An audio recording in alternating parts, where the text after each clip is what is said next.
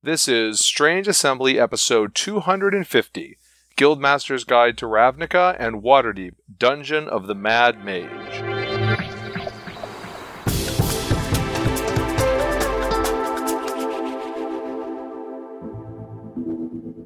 I'm Chris Stevenson, and you're listening to Strange Assembly, your tabletop gaming podcast. Today is going to be all Dungeons & Dragons all the time.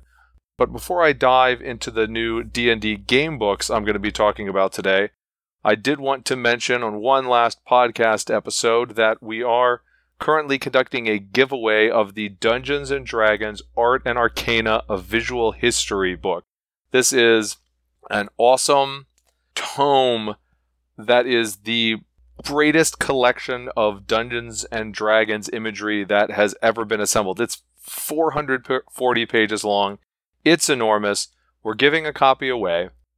What you want to do to be eligible to get a copy is to go on Apple Podcasts or iTunes, leave us a review there, and that will give you one entry. You do have to make sure to email me. I'm chris@strangeassembly.com so that I know who you are who has left this review. So leave a review on iTunes, email me, chris@strangeassembly.com, or if you happen to support us on Patreon, that's patreon.com/strangeassembly, you will automatically be entered into the giveaway. The end date for all of this is December 1st. You need to have left the iTunes review and let me know by December 1st, or for the Patreon route, you have to be a supporter on Patreon as of the December 1st collation of that information. Okay. And that is to get a copy of Dungeons & Dragons Art and Arcana, A Visual History. Of course, you can also buy it on Amazon or at your local bookstore or friendly local gaming shop. Of course, if you want to hear more of this podcast, you can find us on iTunes or through the Apple Podcasts app. You can also catch us on our website. That is www.strangeassembly.com.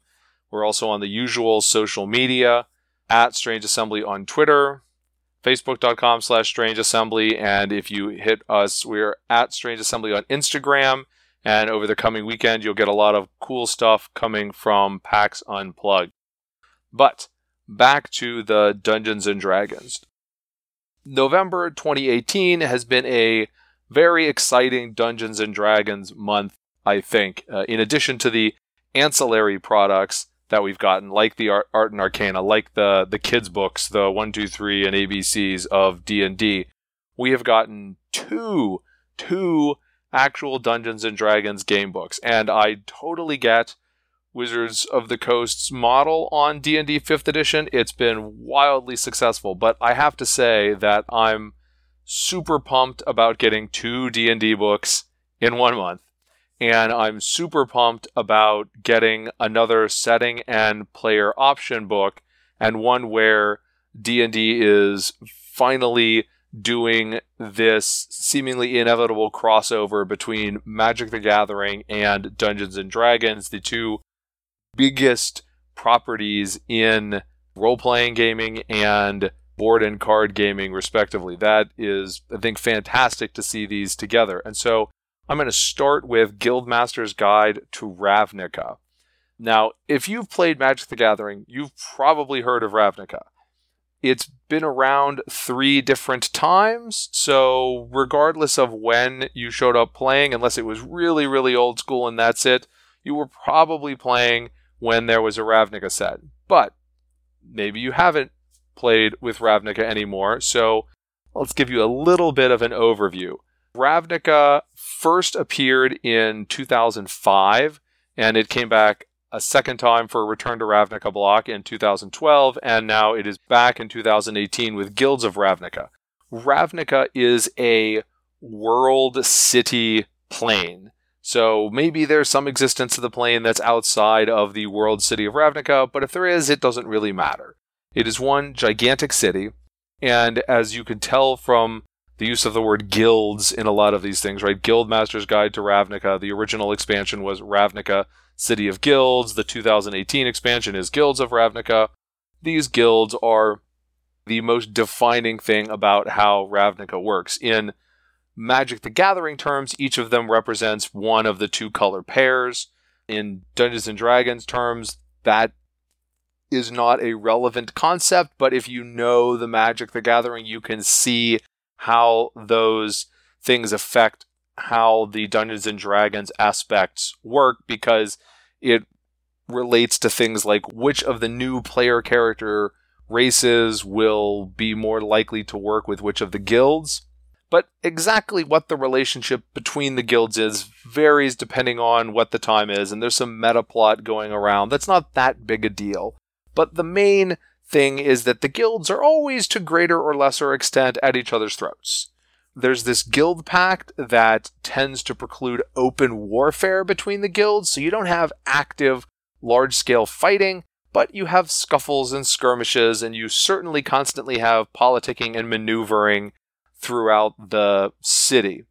Note that Ravnica is also a high fantasy, high magic sort of setting. If you've played in Eberron before, and that's probably more likely lately since they've been releasing Eberron content on D&D Beyond, it is reminiscent of Eberron in that way, where you have a lot of semblances of modern technology in parts of the city that run on magic. So there are things like internal plumbing and elevators and nice smooth streets in large parts of the city. This is not a medieval city that happens to have magic. It is an urban civilization that has been transformed by the presence of magic. So like Eberron in that way. And note that although Ravnica is this mammoth world city, the book does not try to describe the entire city in one thing. You've got this general notion of what the city is, but you do have a chapter in the book that zooms all the way in to one district of the city. That one district has 6 different precincts. All of those precincts are detailed, and it makes sure to include substantive hooks for all 10 guilds in there. So again, if you've played Magic at all, you know that Magic likes cycles. If you've played any of the Ravnica expansions at all, you know that tends to be very big cycles, because you have these cycles of 10 cards where every single guild gets something. And you'll see that sort of cycling repeated as you go through the Guildmaster's Guide to Ravnica book, right? Every single faction does get an equal presentation. Every single faction has the same sort of discussion of what it thinks about other factions. Hint, they don't like any of them. That basically sums it up. You get special magical items for every single faction. Like some of the most iconic cards are charms, and traditionally Magic the Gathering charm spells are modal spells that you choose one of 3 different options at the time that you cast it, and that is replicated in Guildmaster's Guide to Ravnica with one-shot magical items that when you use them, they vanish. So that's like casting an instant in the game, and everybody who sticks around long enough is going to get at least one of these, because all of the guilds have something to do with rank and renown that provides you with particular benefits, and at one point, the benefit that kicks out is the charms. Similarly, there is a set of magic items that are the key runes, which is another set of cards. Every guild is going to get stat blocks that represent a little bit of what is in the guild that is not a player character sort of species. That is going to include a massive leveled guild leader. Those range from, I think, a challenge of 16 for, say, the Simic guild leader to, somewhere in the mid-20s for Niv Mizzet, if you feel like going and getting roasted by an Elder Dragon. Not the Nicol Bolas kind, because he's not in this book, thankfully. But in addition to those high-level stats, you get some more mid-level creature or NPC sort of stat blocks, and then a list of, here are the stat blocks in the core books, the core Dungeons & Dragons books, that you would use with this guild. The Boros have soldiers, shockingly. Now, one of the nice things when you dig down into what is presented in the Guildmaster's Guide to Ravnica, the guilds, and the new player options, is that there is a lot of cross-referencing that goes on. So if you're looking at it and saying, oh, I'd really like to play a Loxodon, and you look at the Loxodon entry, it will tell you these are the guilds that the Loxodon are likely to be part of. If you look at the section on character classes and say, oh, I want to play a Ranger, it will tell you which guilds are, actually going to use Rangers. And then if you look at the guild section, that will tell you, okay, you want to play somebody who's in the Golgari Swarm. These are the player character races that tend to function in this guild, and these are the classes of characters that this guild intends to use. So if you want to play a Goblin Barbarian, you're probably not going to be in the Azorius Senate, right? But from a Dungeons & Dragons point of view, you look at alignment with these more than color, even though, again, the magic colors really inform what these options are. So you have the Azorius Senate. These are primarily lawful, secondarily neutral, and that is the legislature, law enforcement, and general governmental functions of Ravnica. You have the Boros Legion, which is a primarily good, secondarily lawful force, which is the formal military of Ravnica. They are probably the organization in Ravnica that is most likely to just kind of rush in and engage in some sort of martial conflict because it's the right thing to do, or at least they've judged that it's the right thing to do. House Dimir is primarily neutral, secondarily evil, and this is a guild of spies and assassins. The Golgari Swarm, also primarily neutral, secondarily evil. This is the faction of life and undeath out of death and decay. So lots of undead, lots of fungus, and swarms of things, as you could probably tell from the title. There are the Gruul clans, and you could pretty much sum up their philosophy as Gruul Smash. They are heavily chaotic with a little bit of neutral in there, and they exist on the edges of Ravnican civilization with the goal of destroying that civilization. The Izzet League, primarily chaotic, secondarily neutral, are the mad scientists of Ravnica. They like to watch things go boom. The Orzhov Syndicate is, like the Azorius Senate, primarily lawful, but these guys are lawful evil because they're basically a crime syndicate masquerading as a religion/bank. There's the Cult of Rakdos, which is primarily chaotic, secondarily evil. Rakdos is a demon, so you can probably draw the natural conclusions about the wholesomeness of his organization. Ninth is the Selesnya Conclave. This is the other faction that is primarily good, although it is neutral good rather than lawful good, whereas the Boros were lawful good. The Selesnya are nature and community focused. Of course, this is the white-green faction if you're coming from Magic. So they tend to believe in living in harmony with nature as much as you can in a high fantasy urban city. And in the good of the community over the good of the individual, but a lot of it is just pretty standard good guy stuff. Finally, there's the Simic Combine. And the Simic Combine is a neutral faction. And like the Izzet, they are a scientifically minded guild. But unlike the Izzet, they are a much more methodically scientific guild. They are also more interested in biotech than they are interested in just random explosions, which does seem to be the primary interest of the Izzet. But what if you don't really care about Magic the Gathering? What if you don't really care about the importation of these new factions? Well, Guildmaster's Guide to Ravnica does have a half dozen new playable races, which is a lot for D&D 5th edition. You get Centaurs, Goblins, Loxodon, Minotaurs, Simic Hybrids, and Vedalken.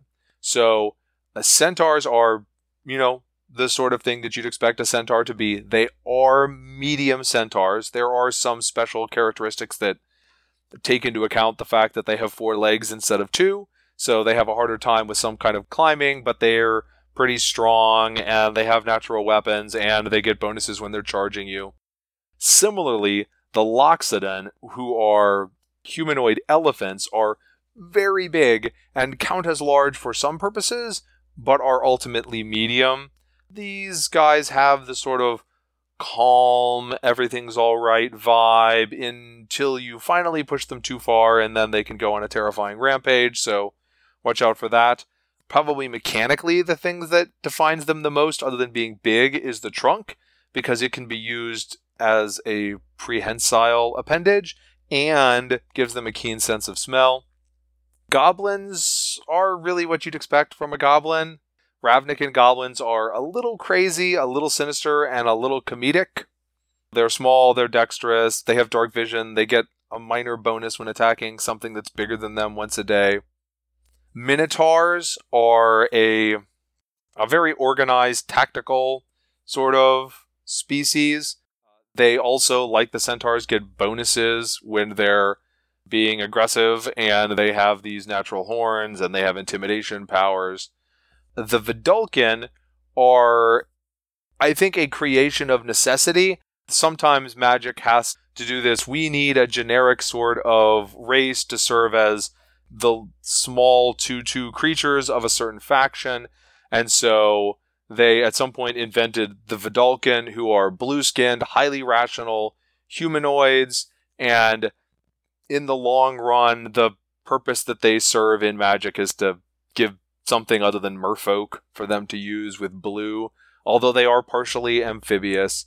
In mechanical terms, they are smart and they get extra proficiencies. So if you're always looking for more skill proficiencies, the Vidalcan are one way to do that.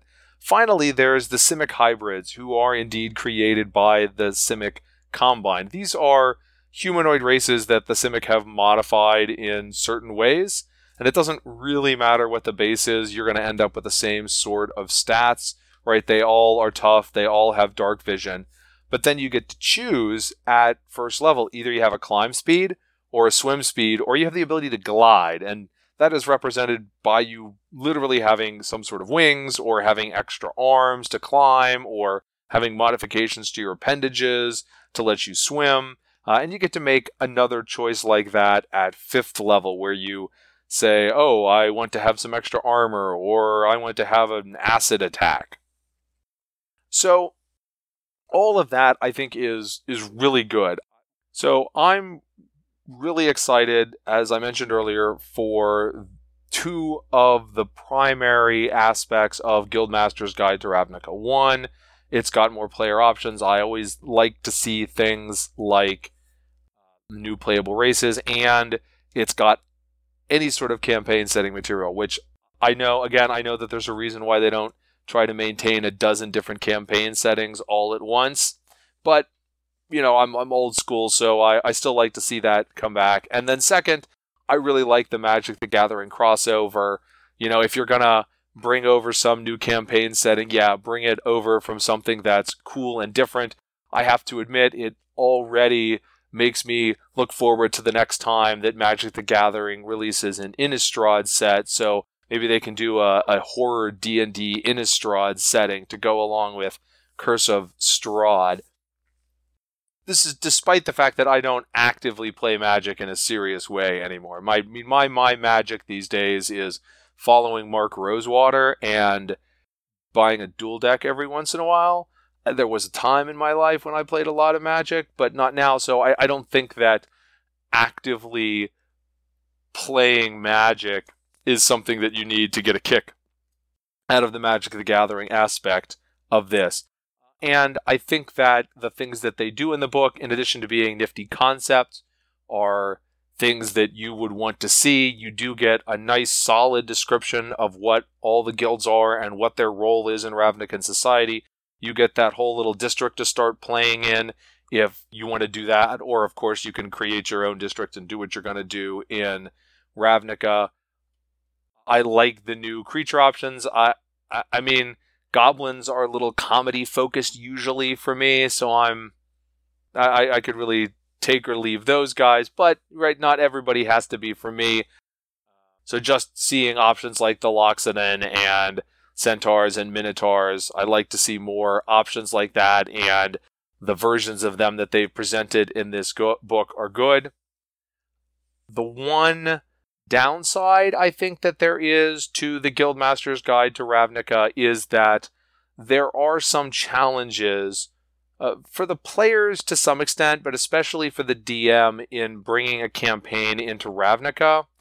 And I wish that they had spent a little bit more time addressing that. Instead, we get things that I don't really have any use for, like randomizer tables for who's the villain in your campaign, or who's causing troubles this day. And I like that they present little locations with maps for each of the factions to go with that. But in Magic, when you're playing Ravnica, you can play whatever you want, right? If I like the play style of blue-black, I can play a Dimir deck and whatever. I'm going through and I'm destroying the mind and stealing stuff from the other players. Who cares, right? It's a two-player duel game, at least in standard format, a two-player duel game, where you're trying to defeat the other person. But that's not the case in Dungeons & Dragons. So all of a sudden, something like a Dimir character could be problematic, because now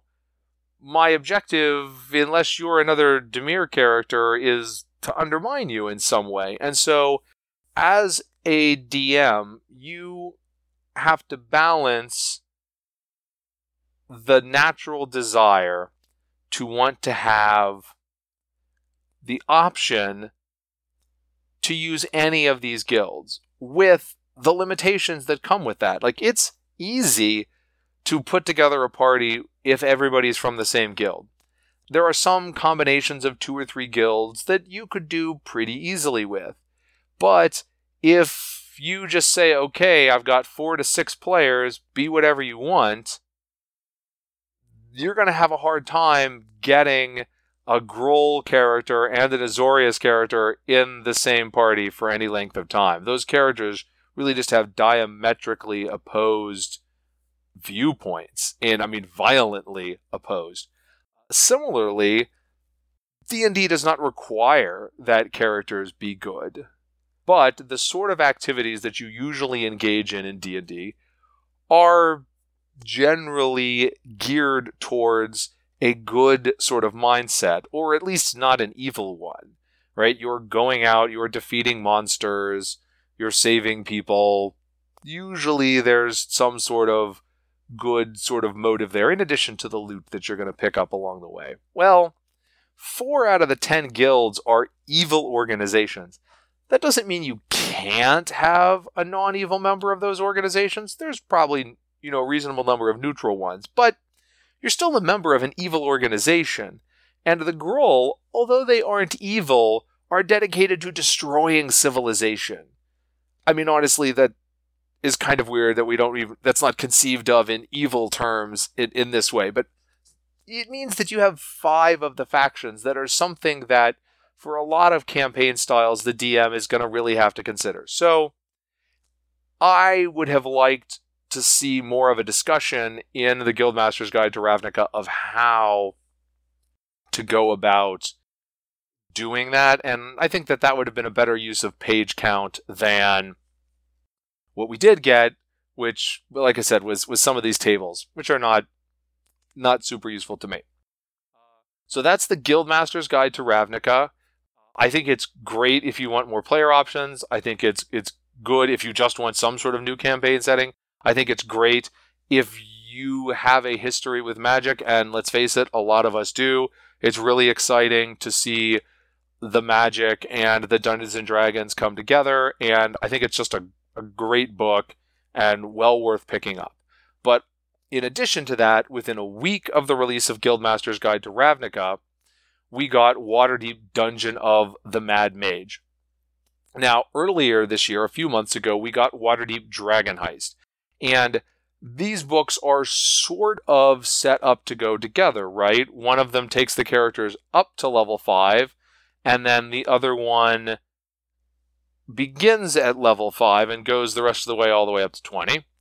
And they're clearly branded together, right? They're both branded as Waterdeep. They both take place in Waterdeep, but they don't really have that much to do with each other. You could drop characters starting at level 5 into Dungeon of the Mad Mage, and it really would make no difference whatsoever that you didn't do Dragon Heist. And the sort of adventure that you have in Dragon Heist is completely different from the sort of adventure that you're going to have in Dungeon of the Mad Mage.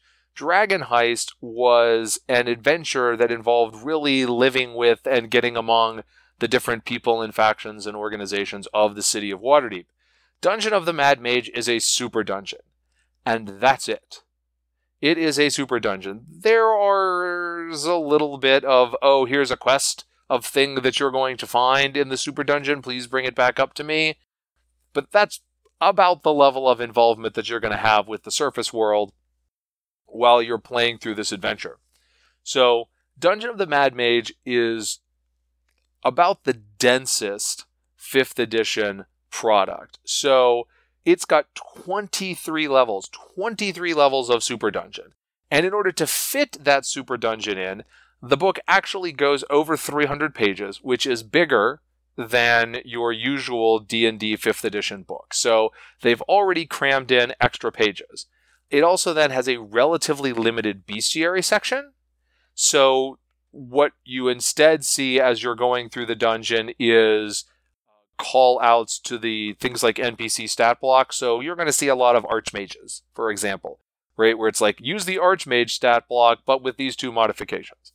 And they also did without the sort of introductory text that you might be used to seeing when you're going through adventures and campaigns. The sort of, when the player characters walk into the room, read this. Or when the player characters start talking to this PC, this is what they say, in a blocked out quote format that you can just read.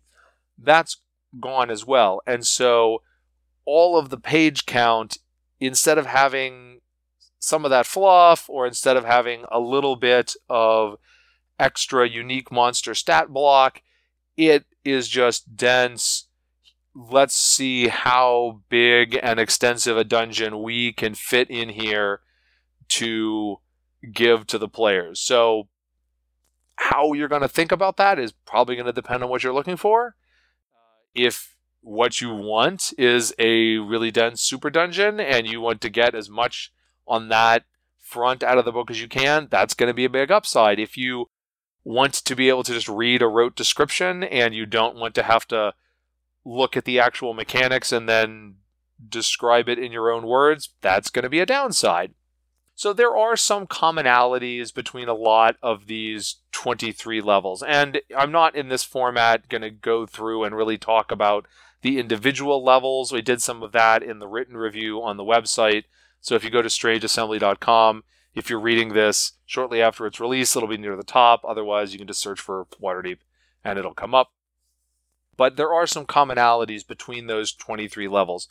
A lot of them feature multiple factions. So you'll go on to the level and there will be, say, a group of Duergar battling it out with some hobgoblins, battling it out with some Xanathar Guild ruffians for control of that level. And that's a relatively high level sort of thing. You get more and more exotica as you go down.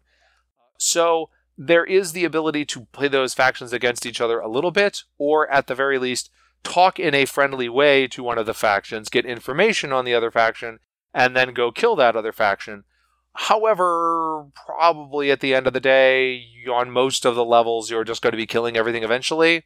So it's not the sort of thing where you're going to have extensive ongoing effects on different levels of the dungeon based on what you did on others. There's some limited things. There's some go to this dungeon, get this item, and bring it back to the other level. Or if you destroy this item on a particular level, like say, I don't know, somebody's Phylactery, then that may piss them off. If you run into them on a later level, I don't know why.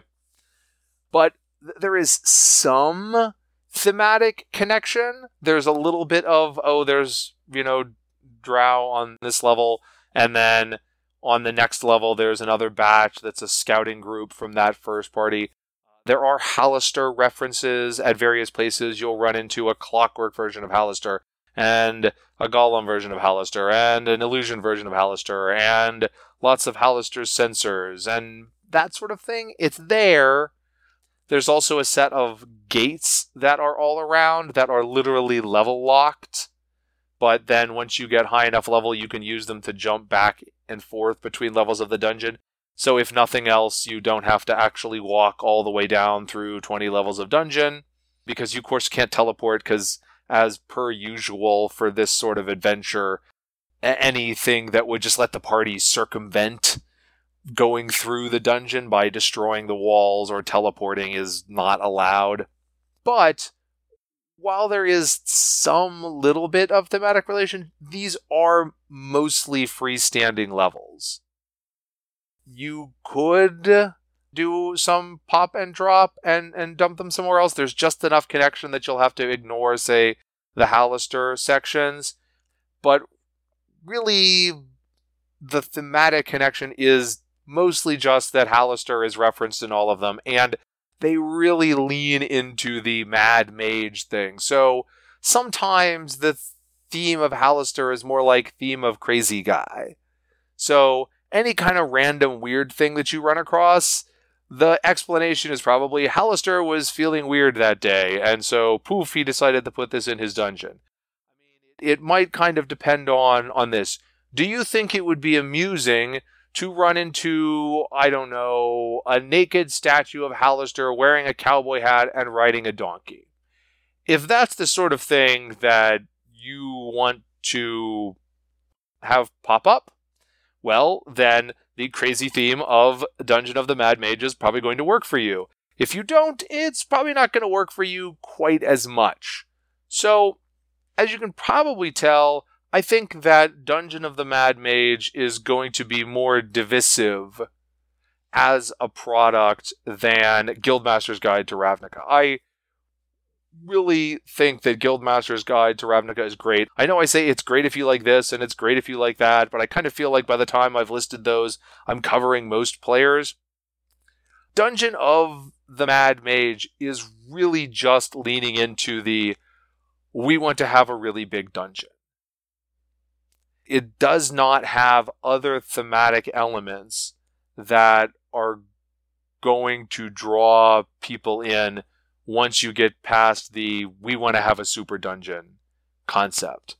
Again, there's not a lot of theming going on with the super dungeon. It can get a smidge repetitive on the kinds of enemies that you're fighting.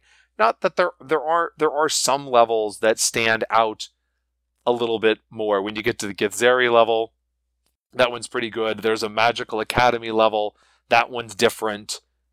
But there's a lot of it that's, go in, kill the Durgar, kill this group, kill that group, you're done. And exactly what kind of creature it is that you're killing changes as you go down. So again, that is Waterdeep, Dungeon of the Mad Mage, Giant Super Dungeon. If you want a Giant Super Dungeon, this is the 5th edition Dungeons & Dragons place to get it. If you don't want a Giant Super Dungeon, Dungeon of the Mad Mage may not be for you. But Guildmaster's Guide to Ravnica is great, and I do still love seeing more D&D 5th edition product come out. Before I wrap it up, one last reminder, we are doing that giveaway for the Dungeons & Dragons Art and Arcana, A Visual History. Hop onto iTunes, leave us a review, send me an email, chris@strangeassembly.com. That will give you one entry into this giveaway. Or if you go and support us on Patreon, no particular minimum amount required. Just support at any level, and then you'll also automatically be entered in. If you happen to leave us a review and be supporting us on Patreon, that's patreon.com/strangeassembly, then you'll be entered twice. So we'll look for you there. Thanks for listening, and thanks for entering. You have been listening to Strange Assembly, your tabletop gaming podcast. You can find us on the web at www.strangeassembly.com. You can subscribe to the podcast there, in the Google Play Music Store, in Stitcher, on Spotify, in the Apple Podcast app, on iTunes, really anywhere. If you are using a podcatcher that we're not on, send me an email, let me know. I'll make sure that we get on it. I'm Chris at strangeassembly.com. I always like to hear from you, whether it's about that contest or something else. Your comments, your criticism, your feedback, or God help us, your praise. Always love to hear any of that stuff. You can also find us on the usual social media. We are at Strange Assembly on Twitter. We are facebook.com/Strange Assembly, and we're at Strange Assembly on Instagram. Feel free to hit us up on any of those as well. But until then, I'm Chris Stevenson, and you've been listening to Strange Assembly. Never stop gaming.